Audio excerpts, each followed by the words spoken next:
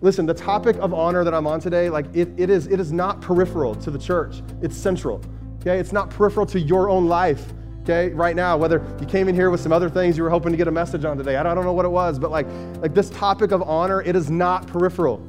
It is central. It's a massive, massive thing for you and I. Both Paul and Peter teach this principle about honoring those in authority. And they talk about honoring like the kings or honoring the emperors. And you can read this. Like this is Romans 13. 1 Peter, you'll read about this too. And what's interesting about Paul and Peter both writing about this, about honoring those in authority, like they were alive during Nero, like not a great guy to be alive. He was the emperor of Rome, and he had a passion for like murdering Christians. So not to tell people to honor those in authority, especially the emperor. And what's interesting about this is that Paul and Peter both end up being martyred for their faith by this guy. And it wasn't about like agreeing with Nero. It wasn't like being like, oh yeah, he's awesome. It was about like bringing your heart, your life into a different kingdom, like into a different world, that it functions differently. We don't function like the ways of this world. We function differently. We trust the Lord. So honor is the operating system of the kingdom of God. Everything you love about the kingdom, it flows out of this right here. Honor. It's everywhere. And the reason why this matters to you, and the reason why this needs to matter to me, is because if we don't get honor right, we don't get the Christian life right. Okay? If you don't get honor right, you don't get the Christian life right. Christians are called to live a different way.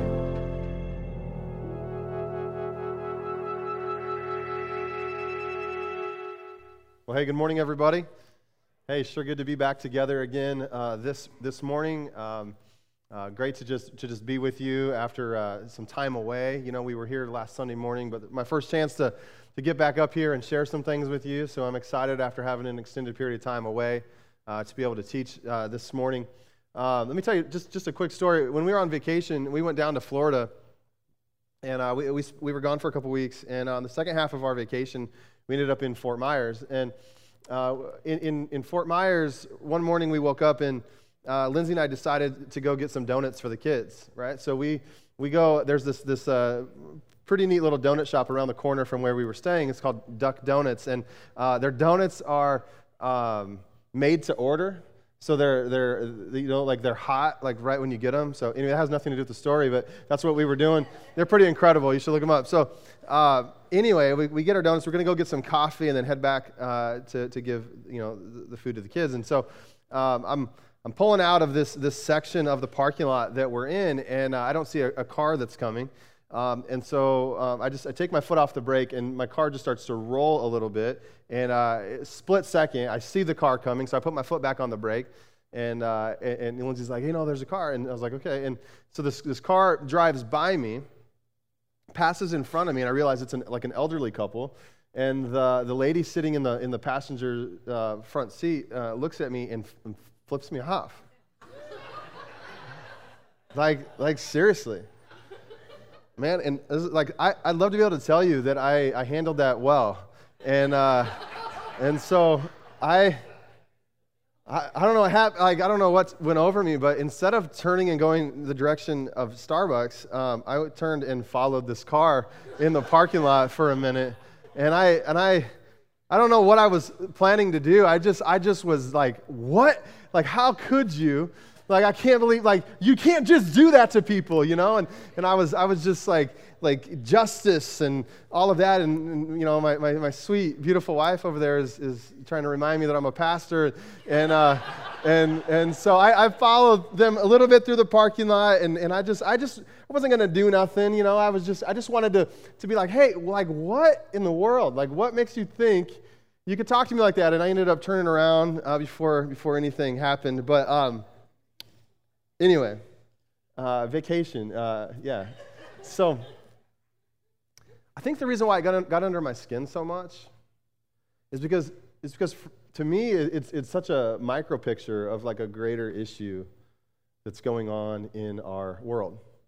It's like a tension that I feel all the time, and it's something that we talk about, and something like that just runs in conflict with like some core principles and values and things that I have worked hard to make true in my life, and still struggle with. But it just seems like everywhere we look, the world seems to have devolved to the point of running almost entirely on dishonor.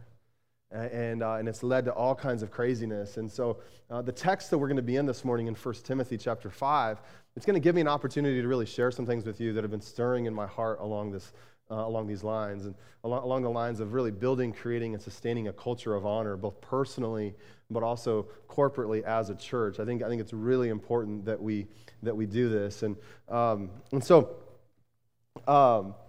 honor is a word that is probably used more in the church than in the typical culture, right?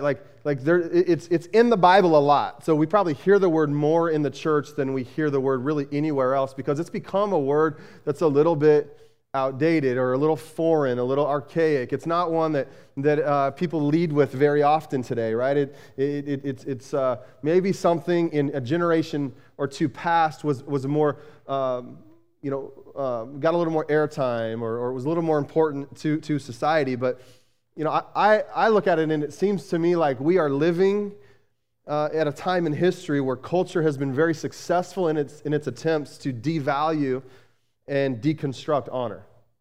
Like it's something that is just very difficult to see around us in the greater culture. And, I just believe personally as a pastor, I believe that God built the world in such a way that it was designed to run on honor. And when it runs that way, it leads to human flourishing, right? It leads to godly order. It's not a stretch to say that the world has devolved, right, to the point where it largely runs on dishonor, which has led to all sorts of chaos and all sorts of human suffering. And so we see the effects of a society or a culture where there is no honor. And I want to kind of point us towards what it looks like to be the people of God and how to embrace a different culture personally and a different culture corporately so that we can be the people of God in the here and now. We're living in some pretty unbelievable times, wouldn't you agree? I can't help but continue to notice how crazy it is to be alive during these times. Every week there is something even more shocking that happens, whether it's gun violence, whether it's abortion laws, whether it's a war in Eastern Europe, an economy that is teetering on the brink of a recession, or gas prices, or whatever the case. Like it just seems like every week there's like another big thing, and maybe you feel that as well. Everywhere we look, there's all kinds of anger. Everywhere we look, there's all kinds of hostility. Lines have been drawn, right? Each side immovable in their beliefs that they're on the right side of the morality debate. So much on the news and on social media meant to stoke these tensions. We have laws being changed. We have laws being passed, executive orders being handed down. And it's been interesting to me to see how so many people seem to believe that the solution to the problems we have as a society is to just pass a few laws or repeal a few laws. As if we just had these laws or we had those laws, then we wouldn't be dealing with the kinds of issues that we're dealing with right now. But I got to just tell you that as a pastor, I look at our world. I look at our world and I can't help but grieve because we don't have law issues. We have heart issues. We have like big, big, big heart issues. The problem with a message like this is that I'm not just talking about hearts that exist out there, outside these walls, or outside of the Christian community. Like it affects all of us. Like it affects all of us to the point where our heart just gets a little weird and a little offended, and we start following somebody through a parking lot. It's just the way it goes. It affects not just the people out there, but it affects us too. It affects us too. We have issues that only God can change. We have issues that only God can change. And I tell you all this because, man, like we're well versed in what normal looks like in culture right now. And I tell you all this because if you're taking notes, I want you to catch this thought. I just believe that Christians are called to live a different way. I believe that Christians are called to live a different way. Now, if you're not a believer in Jesus, like, hey, a lot of this just doesn't apply to you yet, because when you become a Christian, when you put your faith in Jesus, when you say, I'm going to follow you with my life, there is a different way we live life as a result of that decision and as a result of the Holy Spirit working in our life. He changes our desires. He makes us new. And so I am convinced that Christians are called to live a different way, that we cannot live like the culture around us. It just doesn't work that way. The world is stripping people of their dignity and their worth. Christians, the people of God, need to exist to put dignity and worth back into people, not perpetuate the issue by continuing to pull that out of people. And this is a huge part of what 1 Timothy is about. If you've read it this summer, multiple times, and we've been teaching through it. This is like a big thought in 1 Timothy, and you might be surprised by me saying that, because there's some other issues that get a little bit more focused. We talk about it as like a discipleship book. We talk about it as a book, or letter given to Timothy on how to organize a church or teach people how to function in a church as Christians. But a huge part of 1 Timothy, really what I would say is one of the overarching themes, is this idea that Christians are called to live a different way. And when you look at chapter 5, and Pastor Josh opened up with it last week, and it's been a great amount of time looking at chapter 5, and did a great job talking about how the church is to exist as a family. And if you weren't here last week, you got to go listen to that message. It's a really important, core message to, the fabric of the type of church we're trying to be, by the way. And so these two messages, they almost kind of go together, and they're in the same chapter, so it's a good idea. So, but chapter 5, what we really begin to see is Paul teaching Timothy about how the church is supposed to treat people, like how they're supposed to treat each other, but also how, what we see throughout the book of 1 Timothy is him teaching them how to treat others. Like in chapter 2, they're called to live peaceful and quiet lives. Here in chapter 5, he opens up talking about old men and old women and widows and all these things, how the church is to treat people, like this. And so this is a huge theme, like how you treat people, and Christians are called to live a different way. So let me just give you the scriptures I want to look at, and then we're gonna continue to work through this. 1 Timothy 5, verse 17, it says, "The elders who would direct the affairs of the church." So this is like the pastors. These are, these could be, some of our non-paid elders, that are non-staff paid elders, but also our pastors. "The elders who direct the affairs of the church, it's an important word, are worthy of double honor, especially those whose work is preaching and teaching. For the scripture says, 'Do not muzzle the ox while it is treading out the grain, and the worker deserves his wages. Do not entertain an accusation against an elder unless it is brought by 2 or 3 witnesses. Those who sin are to be,'" talking about elders specifically, "those elders who sin are to be rebuked publicly so that the others may take warning. I charge you in the sight of God and Christ Jesus and the elect angels to keep these instructions without partiality and to do nothing out of favoritism." So, pastors don't preach on this a lot, okay? So this verse doesn't get a lot of airtime on Sunday mornings around our country, but I want to try to do my best to give you a few thoughts here. And I want you to know just right off the bat that this is not going to be a self-serving message today. I'm not about to teach a message about how you're supposed to honor me all the time. Although I would tell you, I do believe it's for your benefit. And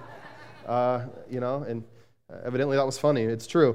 I do believe that it is scriptural, and I do believe that it is appropriate for you to honor your pastors. I just do. I think it's in there. And we have a responsibility before the Lord, to be people of integrity and people of character and to handle the Word of God well. And so there is a different type of responsibility that your pastors have before the Lord than some of you do. And so Paul says, hey, they're worthy of double honor. I don't know that this means that, hey, pastors, some people take this as pastors should be rich, and that's not what it means. You know what it really means? In the first part of chapter 5, he's talking about the widows and those specifically whose family can't take care of them, that they should be honored. He's talking about a financial honor. And then he gets down here and he talks about pastors and says that they're worthy of double honor. Like, let's take care of them. Let's make sure that they're taken care of well. Because they stand before the Lord and bear a lot of responsibility. So I'm not going to take a lot of time on talking about me today. I want to get to the bigger issue of honor that affects how we treat everybody, not just how we treat pastors or leaders in the church. But I will say this. I just want to give a little thought on this, specifically about pastors. When you have some extra time, when you can't sleep or something like that, you're up at night, go ahead and Google pastoral depression for a minute. You might find yourself a bit surprised. It is hard to be a leader. Let me just tell you, it's hard to be a leader. Leaders take a lot of criticism. People can often resist their ideas because they just don't want to be told what to do, right? It's part of that modern radical individualism. Like, we just don't want to be told to do, and so people can resist and all that. And churches are often places where, because we're supposed to love one another, we teach that here, people feel like they can just say whatever they want, criticize whatever they want. If they don't like it, the result is they're just going to go to another church. And so I just tell you that because there's a different pressure that pastors can carry and deal with.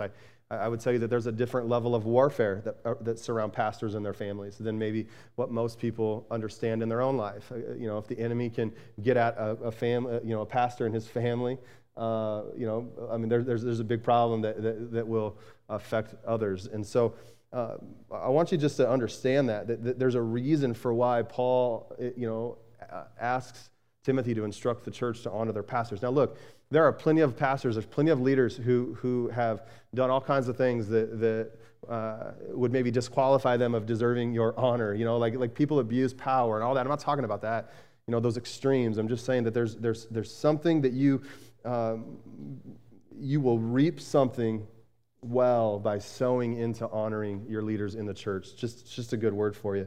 Leadership's hard.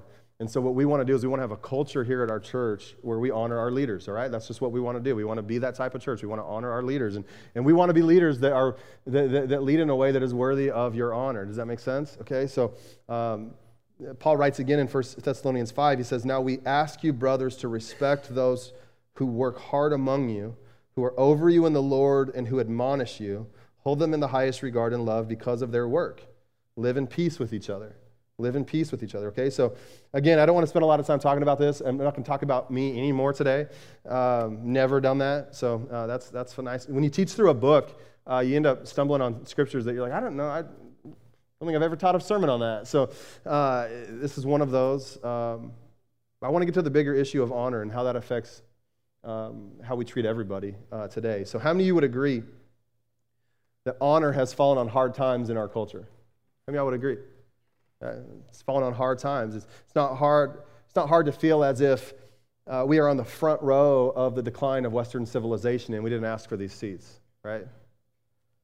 2019, House Democrat Rashida Tlaib, hours after she was sworn into office, she was quoted as saying this, referring to President Trump: "We're going to impeach the blankety blank blank." Earlier this year in 2022, there was a church in Texas full of Christian nationalists.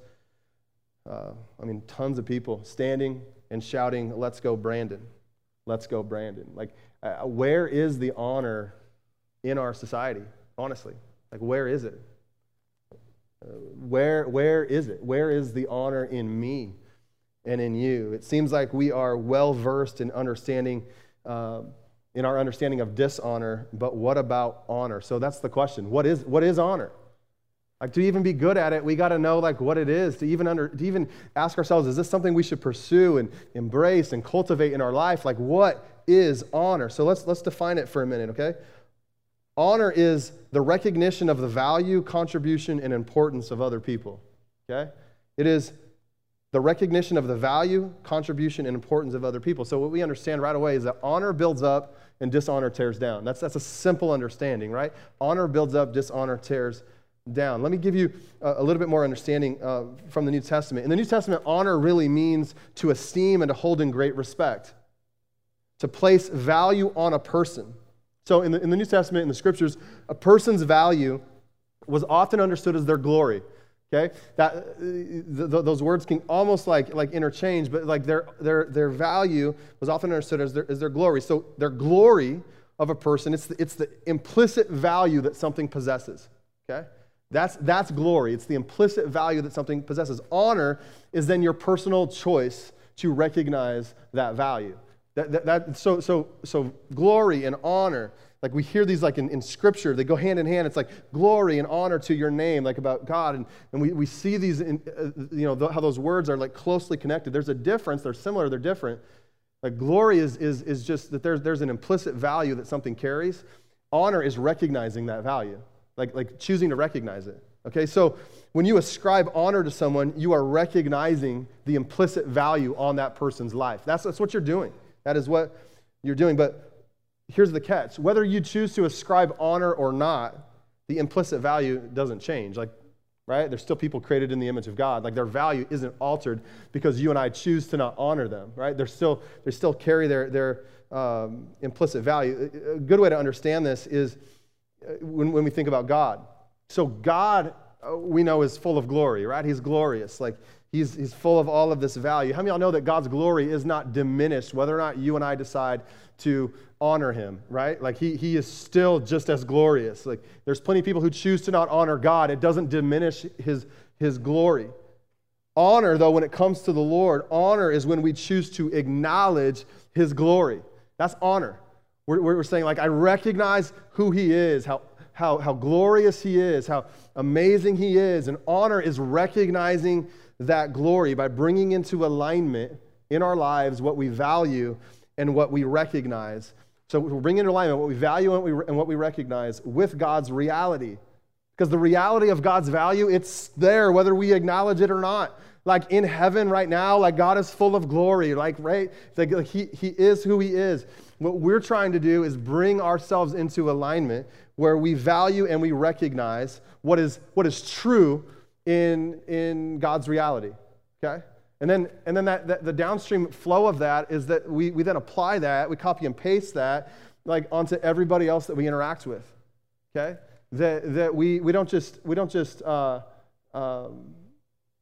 do whatever or say whatever. We recognize that these are people created in God's image, and so there is immense value on their life, and we want to be people who recognize the value that is on them. So this topic of honor, here's what I want to do. I got to catch you right now before you fall asleep and drift off, because I realize like there's some of this that's just like, but listen, the topic of honor that I'm on today, like it is not peripheral to the church. It's central, okay? It's not peripheral to your own life. Okay, right now, whether you came in here with some other things you were hoping to get a message on today, I don't know what it was, but like this topic of honor, it is not peripheral. It is central. It's a massive, massive thing for you and I. It's a massive thing. It's not the kind of topic where you're like, I heard a sermon once on honor. That's pretty cool. No. It's central, okay? It's central. Christians are called to have honor as an operating system that is downloaded, it's installed, and it's what they run their life out of, okay? If you're taking notes, I want you to catch this with me. Honor is the operating system of the kingdom of God. Honor, I believe, is the operating system of the kingdom of God. Like everything about the kingdom of God runs and flows out of honor. Let me just show you some things, okay? We see honor as something that exists in heaven. Revelation chapter 5. I'm going to give these to you fast, okay, as fast as I can because I got other stuff to talk about. So I want to just show you how honor is the operating system of the kingdom of God. It's in heaven. Revelation 5.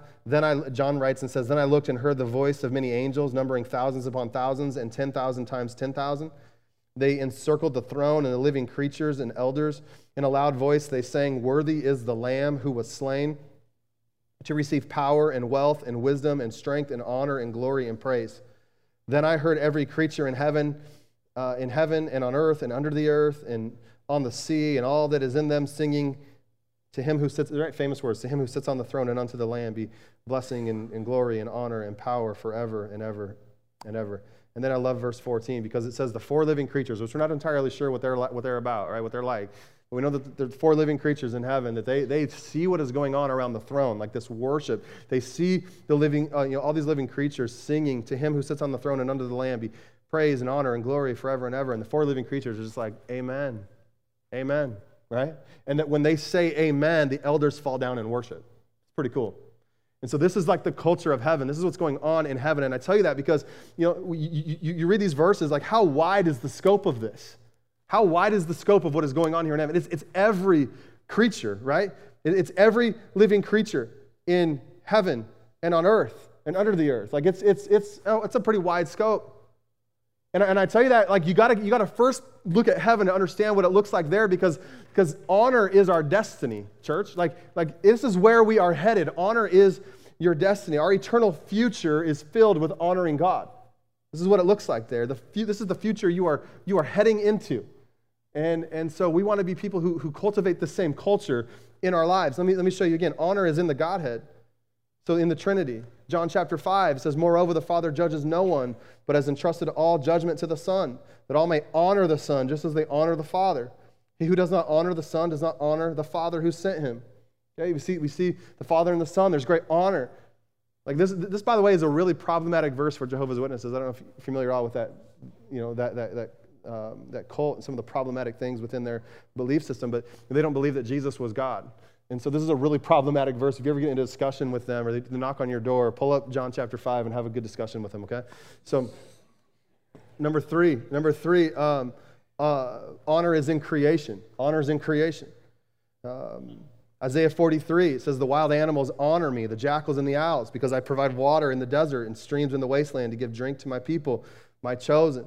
Okay, so honor is in creation. Honor is in our sexuality. In 1 Corinthians chapter 6, the Apostle Paul writes, and he says, flee from sexual immorality. All other sins a man commits are outside his body, but he who sins sexually sins against his own body. Do you not know that your body is a temple of the Holy Spirit who is in you, whom you have received from God? Look at this, okay? And this flies in the face of a lot of what we see in the dominant culture right now. Paul says, you are not your own. You were bought with a price. Therefore, honor God with your body. Okay, it's a big deal. Honor is in our wealth. Next, Proverbs 3, honor the Lord with your wealth, with the first fruits of all your crops. Then your barns will be filled to overflowing, and your vats will brim over with new wine. How many of y'all want some vats that are like brimming over, right? With some new wine. Come on, give me some vats, right? So, I mean, this is a classic principle in Scripture. It's woven all through Scripture, right? Honor the Lord with your finances. Honor the Lord with your wealth. Like give back to the Lord. He's blessed us so much. Give back to the Lord. Honor is also in human culture. Romans chapter 13 says, give everyone what you owe him. If you owe taxes, pay taxes. If revenue, then revenue. If respect, then respect. If honor, then honor. Now, this is just one verse I kind of lifted out of Romans 13, which talks a whole lot more about this. If you want to go read that on your own, about honoring those in authority. But this is a huge problem with this generation that we are all a part of. We struggle to know how to honor God-ordained authority. Because we assume that as long as unless they're leading well or leading the way we want them to lead, that is only what justifies us honoring them. And that's not what the Scriptures teach. The Scriptures teach that God ordains authority. It doesn't mean that He agrees with people. It doesn't mean He agrees with leaders who are in place, but that we understand authority comes from God. And so we subject ourselves. We allow ourselves to be honoring to those who are in authority. It's the way this works. Now, let me give you a couple examples here. Like both Paul and Peter teach this principle about honoring those in authority. And they talk about honoring like the kings or honoring the emperors. And you can read this. Like this is Romans 13. 1 Peter, you'll read about this too. And what's interesting about Paul and Peter both writing about this, about honoring those in authority, like they were alive during Nero, not a great guy to be alive. He was the emperor of Rome, and he had a passion for like murdering Christians. So not to tell people to honor those in authority, especially the emperor.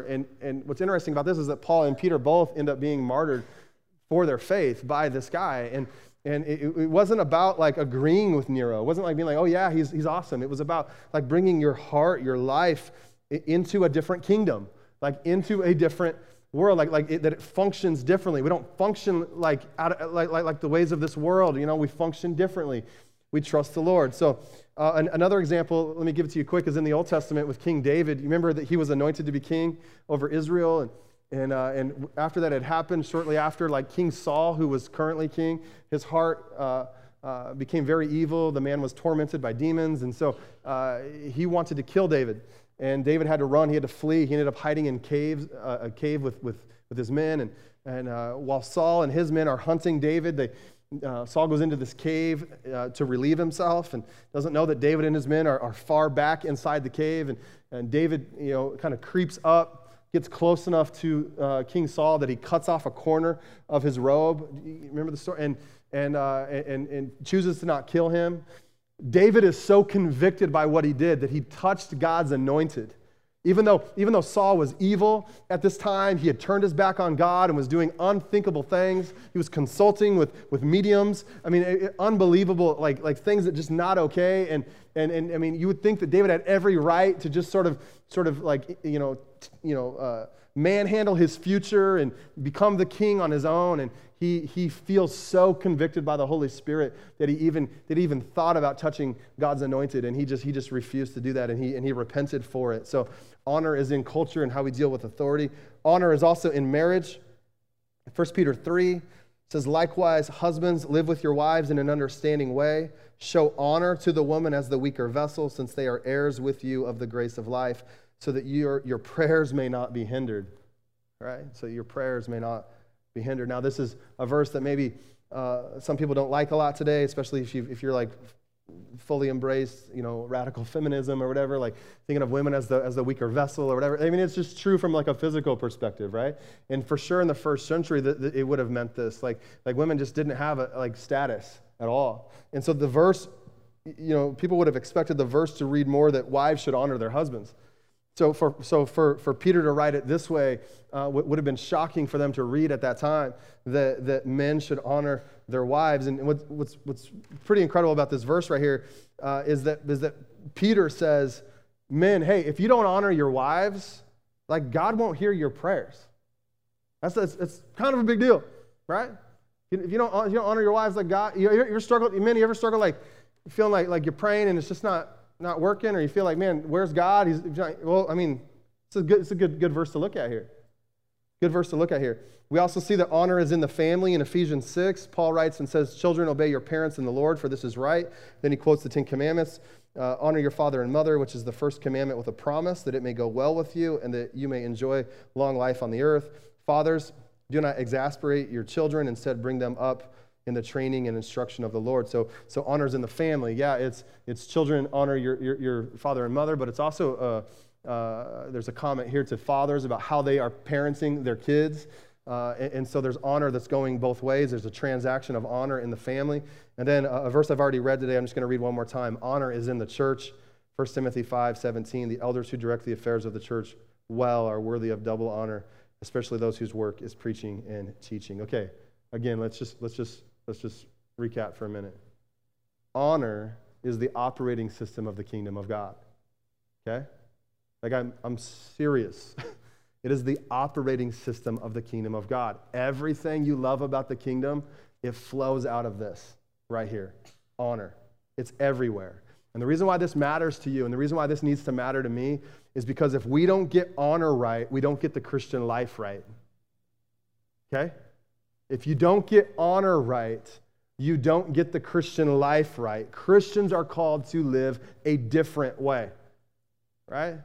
Anybody want to shout me down with a good amen this morning? Come on. That's a good... Christians are called to live a different way. Called to live a different way. Now, let me tell you some things. It is more dangerous to live a life of dishonor than you might think. You may not think of this as like a big deal, or like you may feel entitled to treat people a certain way, or to think of people a certain way, or to lower their value. Like it is more dangerous to live a life of dishonor than you might think. Dishonor creates in us, it creates a culture of contempt in our hearts. That's what it does. Like the more we live out of this place of dishonor, the more willing we are to be dishonoring towards people, it develops in us a culture of contempt towards people. And it's kind of a big deal. Robert C. Solomon, if you look at this on the screen, he places contempt on the same continuum as resentment and anger. And he argues that the difference between the three are that resentment is anger directed towards a higher status individual, that anger is directed towards an equal status individual, and that contempt is anger directed toward a lower status individual. Interesting. He throws them all on the same continuum. And so what he's really getting at is he's saying, hey, when you show contempt for someone, you're literally lowering the value that you think they have. and then you're distancing yourself from them. And this is just not the way the kingdom of God works, everybody. What happens here is you begin to compare yourself to somebody, you judge them, you categorize them, and you lower their value in your mind and in your heart. And, you know, there are two people in the entire biblical narrative who did this regularly. Satan and the Pharisees, okay? So it's not a stretch to say that this is not the operating system of the kingdom of God, right? To have a culture of contempt. But we live in a world right now that is defined by this. It's just so commonplace. And what exists and is true in culture oftentimes has become true in the church. So we come to church, maybe you've experienced this, people rub you wrong. They're not like maybe people you'd normally like build a relationship with, and so you distance yourself, you lower their value, and you start to kind of show contempt, you know? Like, I don't know, I'm going to sit over here. I mean, this stuff, maybe it's not a big deal in our church. It's not maybe not a big deal here, because I think I'd see more of that, but I mean, it's a big deal in the church. Like, stuff happens all the time, and the result, if you're taking notes, of a culture of dishonor is that the church ends up looking nothing like the community that God has in mind. Nothing like the community that God has in mind. So, you ever been a part of a church where there was division? It usually comes from a culture of dishonor. Okay, great division in a church. Where's the honor? I mean, there's other reasons sometimes for division in a church, but largely it's because there's dishonor. This kind of stuff, it leads to great discouragement in the church.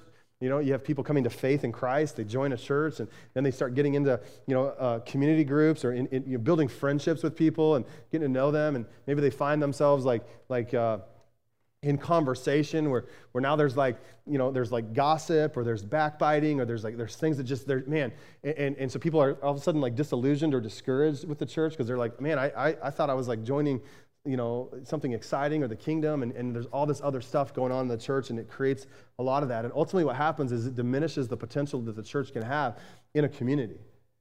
And so we got to be very, very, very, very careful that we do not embrace a culture of dishonor personally, because when we do that, it leaks out corporately into the church.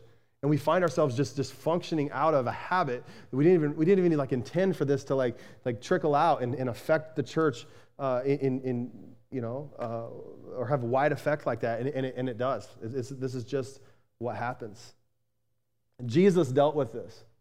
Jesus dealt with this personally. Jesus had people treat him like this personally. Jesus was a man who was greatly dishonored, right?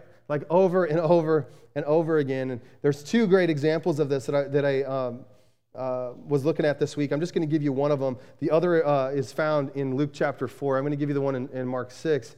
But it says Jesus left there, went to his hometown, Nazareth, by the way. It's his hometown. You may... You remember that he was born in Bethlehem, but his parents were from Nazareth. He was raised in Nazareth. He was accompanied by his disciples. When the Sabbath came, he began to teach in the synagogue, and many who heard him were amazed. Where did this man get these things, they asked. What's this wisdom that has been given him, that he even does miracles? Is this the carpenter? Right? Isn't this Mary's son and the brother of James, Joseph, Judas, and Simon? Aren't his sisters here with us? And they took offense at him. Jesus said to them in verse 4, only in his hometown, among his relatives, and in his own house is a prophet without honor. He could not do any miracles there except lay his hands on a few sick people and heal them. A few. And he was amazed at their lack of faith. And Jesus went around teaching from village to village. So, man, think of this. Like, Jesus is the long-awaited Messiah, right? And he shows up on the scene, and he's doing incredible things. Like, he's bringing the kingdom of God. He is literally healing the sick. He's casting out demons. He's raising the dead. He's cleansing the leper. Like, he is literally bringing the kingdom of God to earth. And yet those who were most familiar with him could not receive from him.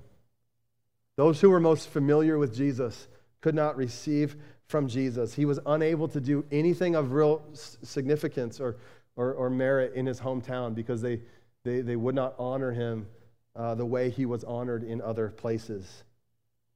Dishonor is treating something or someone as ordinary or common, and that's exactly what happened with Jesus here in Mark chapter 6. So let me just give you a few thoughts on this story. Dishonor is what caused the people in Nazareth to lose access to the power and the anointing that Jesus carried. It was dishonor. Like, he's there, he's in their hometown. He could have been the answer to so many prayers. He could have done so much for them. He could have built their faith as they watched, miracle after miracle. I mean, he could have instructed them in the kingdom of God, and things could have just awoken inside of them, as he preached with authority. And yet they chose to dishonor him. And what it did is it shut off the valve of the anointing that was on Jesus' life, and they could not receive from him. They could not receive the power and the anointing that Jesus carried because they would not honor him. They treated him as a carpenter, and so all they could get from him was that a carpenter can give. If you're taking notes, look at this with me today. Honor is what gives you access to other people's anointing. Dishonor shuts off the access you have to what they carry on their life.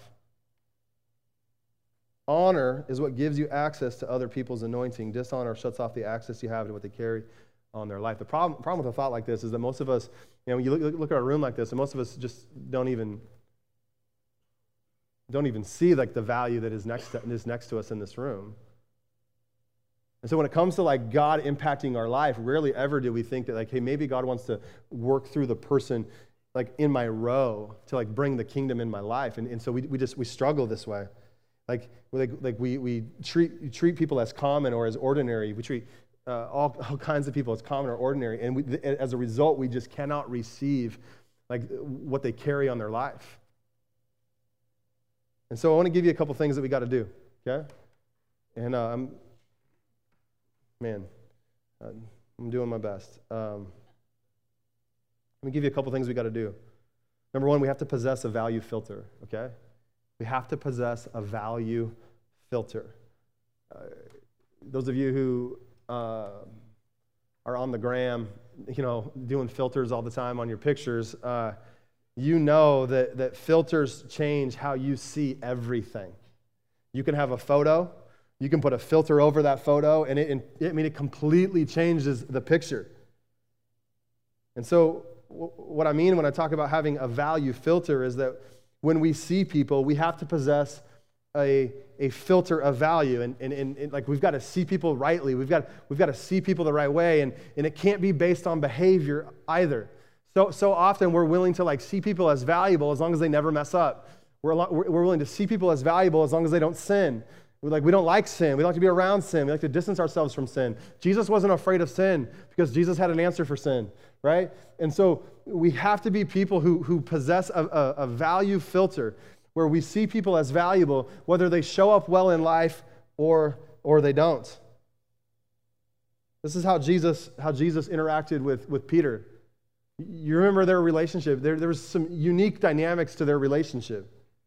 Jesus calls Peter away from his life as a fisherman. Remember that? Like, unbelievable that Jesus would pick Peter to be one of his disciples, and he calls him to come fish for men instead.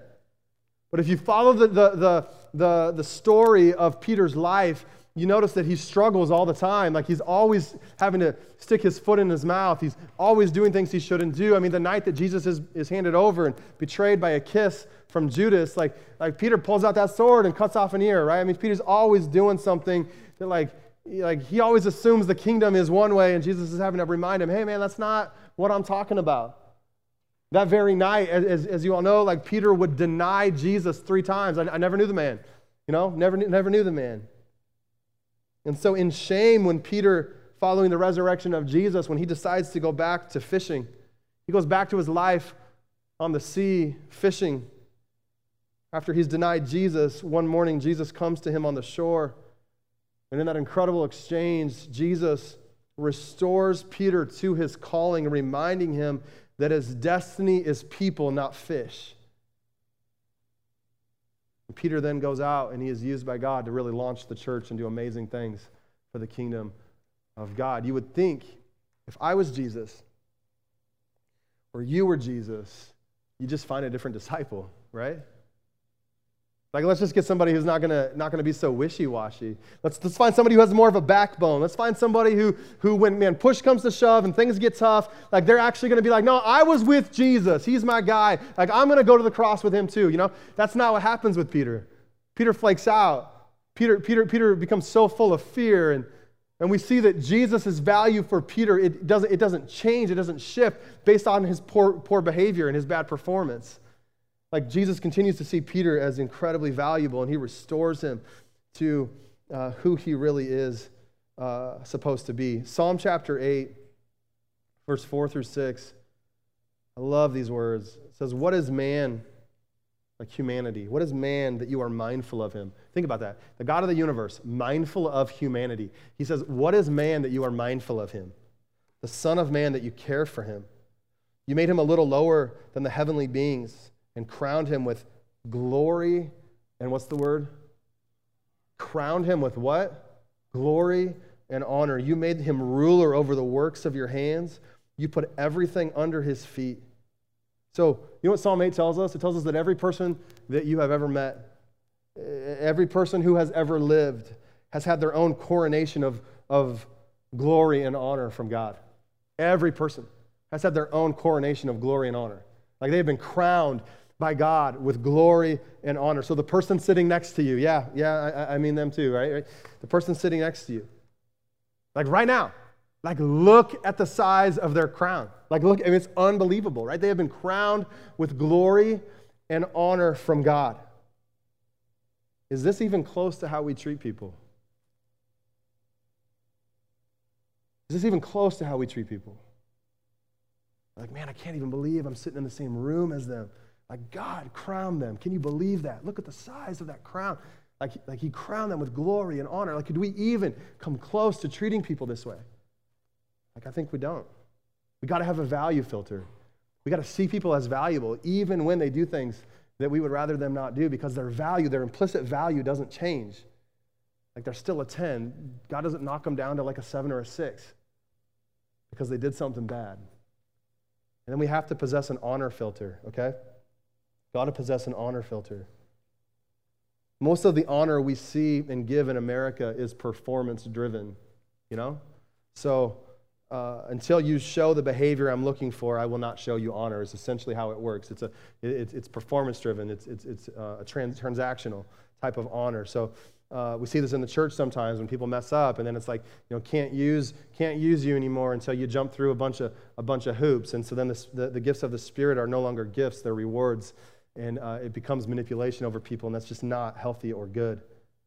We live in a culture that requires performance to happen first. Like that's just the way of the culture. Requires performance first. So because you did, now I will. You ever felt yourself like feeling that? Okay, you did that. All right, I'll do that too. Or because you've agreed to it, I'll do that as well. Honor doesn't need anyone else, okay? It doesn't need anybody else. Honor just gives. It gives. Not because they need it, not because they deserve it, and not because they're going to use it well. Honor just gives. 1 Peter 2:17 says this, says honor, what's the word? Whoa.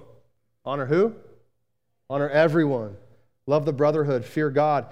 Honor the emperor. I love this because I mentioned a little bit earlier, but like, you know, the whole Nero thing. Like Peter's writing this and he's saying, hey, honor everyone. And in case you didn't think I meant everyone, like I'm talking about the emperor too. You know, like that's what he's really getting at here in this scripture. So this isn't about agreement, okay? He's not saying like, hey, you got to agree with Nero. He's talking about holding them up in value, holding him up in value. I love the Message translation of this. It says, treat everyone you meet with dignity. With dignity. With dignity. Philippians chapter 2, Paul writes to the church in Philippi, do nothing out of selfish ambition or vain conceit, but in humility consider others better than yourselves. Each of you should look not only to your own interests, but also to the interests of others. This is a really, really, really good verse for us, right? That we don't just live life where we're just so caught up in our own interests. We don't just look to our own interests. Like the people who follow Jesus, the way the kingdom of God works is that we refuse to just get so caught up in our own interests. We actually look after and care after the interests of others. This is a really good verse for you and me, for us. This is a really, really good verse for our kids too. Really good verse for our kids. To like raise your kids up in such a way where they fully understand that like following Jesus and living rightly in this world, it's not just be so caught up in their own interests and the things they want to do and always getting to do the things they want to do, but to actually have space in their life carved out where they're actually looking after the interests of other people. You know, it's sort of a big deal. How does this work? How does this work? And what if they are not honorable people? So look at this thought with me. Honor begins with God's claim about someone, okay? That's where honor begins. We so often only see people as they are, and we fail to try to see them the way that God sees them. We just don't. But God has this unique ability, okay, to see people in both their depravity and their dignity at the exact same time.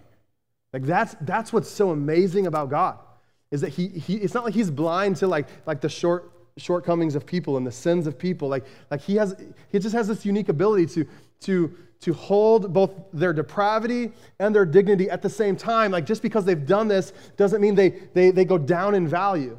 And what's amazing about this is that I think he's calling the church to do the exact same thing, to hold people up in value. Like this is what it looks like when we parent our kids. You know, I don't know what it's like for you. We've dealt with different things over the years with our kids, and gone through seasons of different kids not being fully honest or truthful. And I've had a discussion one time with one of my daughters, telling her, hey, look, like you lied, but you're not a liar. Just because you lied, that doesn't make you that. I don't ever want my kids to identify with poor behavior as something that defines who they are. So it's like, yeah, you did that, sure, but that's not who you are. Let's get back to who you are. Let's remind you of who you are, right? First, you're my kid. You belong to him. Like, let's remind you of who you are. This is exactly how we roll in parenting, and it's how God works with us as well. He wants the church to be this way with people. So we have to have this honor filter over every interaction and every relationship that we enter into in life. And how do we do this? I'm about done. You can come on up. Yeah, I think I'm about done. So let me just tell you, like, this is how I do it. This is how it works in my life, okay? And I'm not perfect at this, but this is how you try to do it. When I interact with people, I try to see their story. When I interact with people, I try to see their story. Like I try to understand that everybody that I interact with, everybody that I meet with, whether I get a chance to talk to them or not, or they cut me off in traffic or flip me off, whatever it is, I try to see that there is a story behind that person. Okay?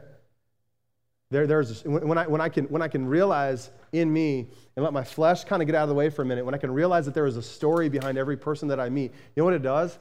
It produces compassion in me. So every single person that would normally rub me wrong, and I'm like, man, I can't believe, or somebody's out here panhandling and can't believe, or man, can't they just get a job? Like, no. Like every person I meet and interact with, like I try to see that there's a story behind them, and it produces compassion in me. I also try to see their calling. All the time we're interacting with people around here who, man, there's mess, there's stuff in their life, there's issues and relationships and marriages and people just struggling. And you know what I try to do? I try to step back and I try to see their calling. Like I try to imagine them thriving as the person that God created them to be. Like I try to imagine what that would be like. Like what would it be like? I know they're not thriving. I know that there's some things they're doing that kind of are tough, man, to stomach, and I just would rather not. But like, what if I could just start to imagine them thriving as the person God created them to be? It would give me compassion. I try to see their gifts. I try to see people as gifted by their Heavenly Father, and try to see them making an amazing contribution with their life. Like, man, that'd be awesome. There's people that I've interacted with who I've met over the years in ministry, and praying with them, working with them. I mean, they are in just loads of mess, and like God's given me like pictures or images in my head of them like preaching and them like ministering to people. I'm like, oh my gosh, like I want to go after that. Like I want to see them as that. I want to see them the way God sees them versus the way like I see them in the flesh right now. And so I want to see their calling, and I want to see their gifts. I want to see their story, and then I want to see their future, right? So it helps bring compassion in me when I can allow myself to try to see their future, imagine their future, that there's more to them than what I see right now. I want to see them 5 years out. I want to see them 10 years out. I want to understand when I work with people that who they are now is not who they're going to be, right? That we serve a God who changes lives. And when I can see this in my neighbors, and when I can see this in my family, when I can see this in parents, and I can see this in extended family members and things like this, it'll cause me to not have a heart that just fills up with offense and detaches and wants to have nothing to do with them. It'll cause me to go after the great things of God that is in their life, the things He's spoken over them. And it produces great compassion in me because their presenting behavior is not the whole story. It's not all of who they are. We got to have an honor filter. We got to have a value filter so that we can be the people that God wants us to be. And so in this church, the way this works is that everybody has to get involved in this. This can't just be a Pastor Jordan thing or an elder-driven thing. Like we all have to be people who choose right now that we're going to develop like a culture of honor in our personal lives, and we're just going to ask God to let that leak out in our church, and then from our church we're going to ask Him to let that leak out into our community, and we're going to hold people as valuable, as people created in God's image. We're going to try to see people the way that God sees them and see if we can't try to restore a bunch of people to the greatness that is on their life by their Creator. Come on, right? Can I get a good amen? The way this works, the way this happens is like we have to be a people who refuse to talk negatively about others. There just can't be room for it. We can't be a church like that. We can't be people like that. We can't be those types of Christians that are willing to talk poorly and negatively about someone behind their back. There can't be room for that. It just won't work. We have to believe the best about other people as well. We have to resist cynicism. I tell you what, when you work with a lot of people over the years who have all kinds of problems, it's easy to get jaded, and it's really easy to become cynical. Maybe you see that too, the people you've interacted with. And no, we gotta believe the best about people. We gotta believe the best about people. In our church and building a culture like this, we have to make sure that no one is overlooked when it comes to honor. So in this room, in our church, like honor isn't just reserved for me. Like I know I'm your pastor and I know I stand before the Lord and double honor and all that. Bring it on. I'm okay with that. But it's not what I'm talking about here. Like we got to live in a church, be in a church where no one's overlooked. Where like every person, not just those who have notoriety, not just those who kind of get some exposure, but like, no, we're a people of honor. We're a culture of honor. So every person, whether they have a big part to play or what would seem like a smaller part, it doesn't matter. Like we are giving honor to every person here in our church. We're a place where leadership is recognized and honored. And then we have to outdo each other. Like we have to outdo each other. Look at this in Romans 12:10 in the ESV, or it may not be on your screen. I'm sorry. It just says, love one another with brotherly affection. Outdo one another in showing honor. So one of the ways we build this culture in our lives and in our church is like we outdo one another in showing honor. So what does that look like? Hey, today you go out to lunch with somebody after church, just grab the check. Try grabbing the check. If they won't let you grab the check, go up to the register, just grab the check. If that still won't work, just buy the restaurant. Do whatever you got to do. You know what I mean? Like just show some honor. Do whatever it takes to show some honor. Bless your server. Tip so well. Do you know that most servers at restaurants say that Sunday afternoons is like the worst time for tips? Like tip well. Be someone of honor. Honor your server well. Bless them. Text 5 to 6 people today. 5 to 6 people today and tell them that you love them. Tell them that you love them, that they're a big deal to you. Like encourage them in the Lord. Be a person who embraces what it means to have a culture of honor in your life and watch God do amazing things in you and through you. Would you stand?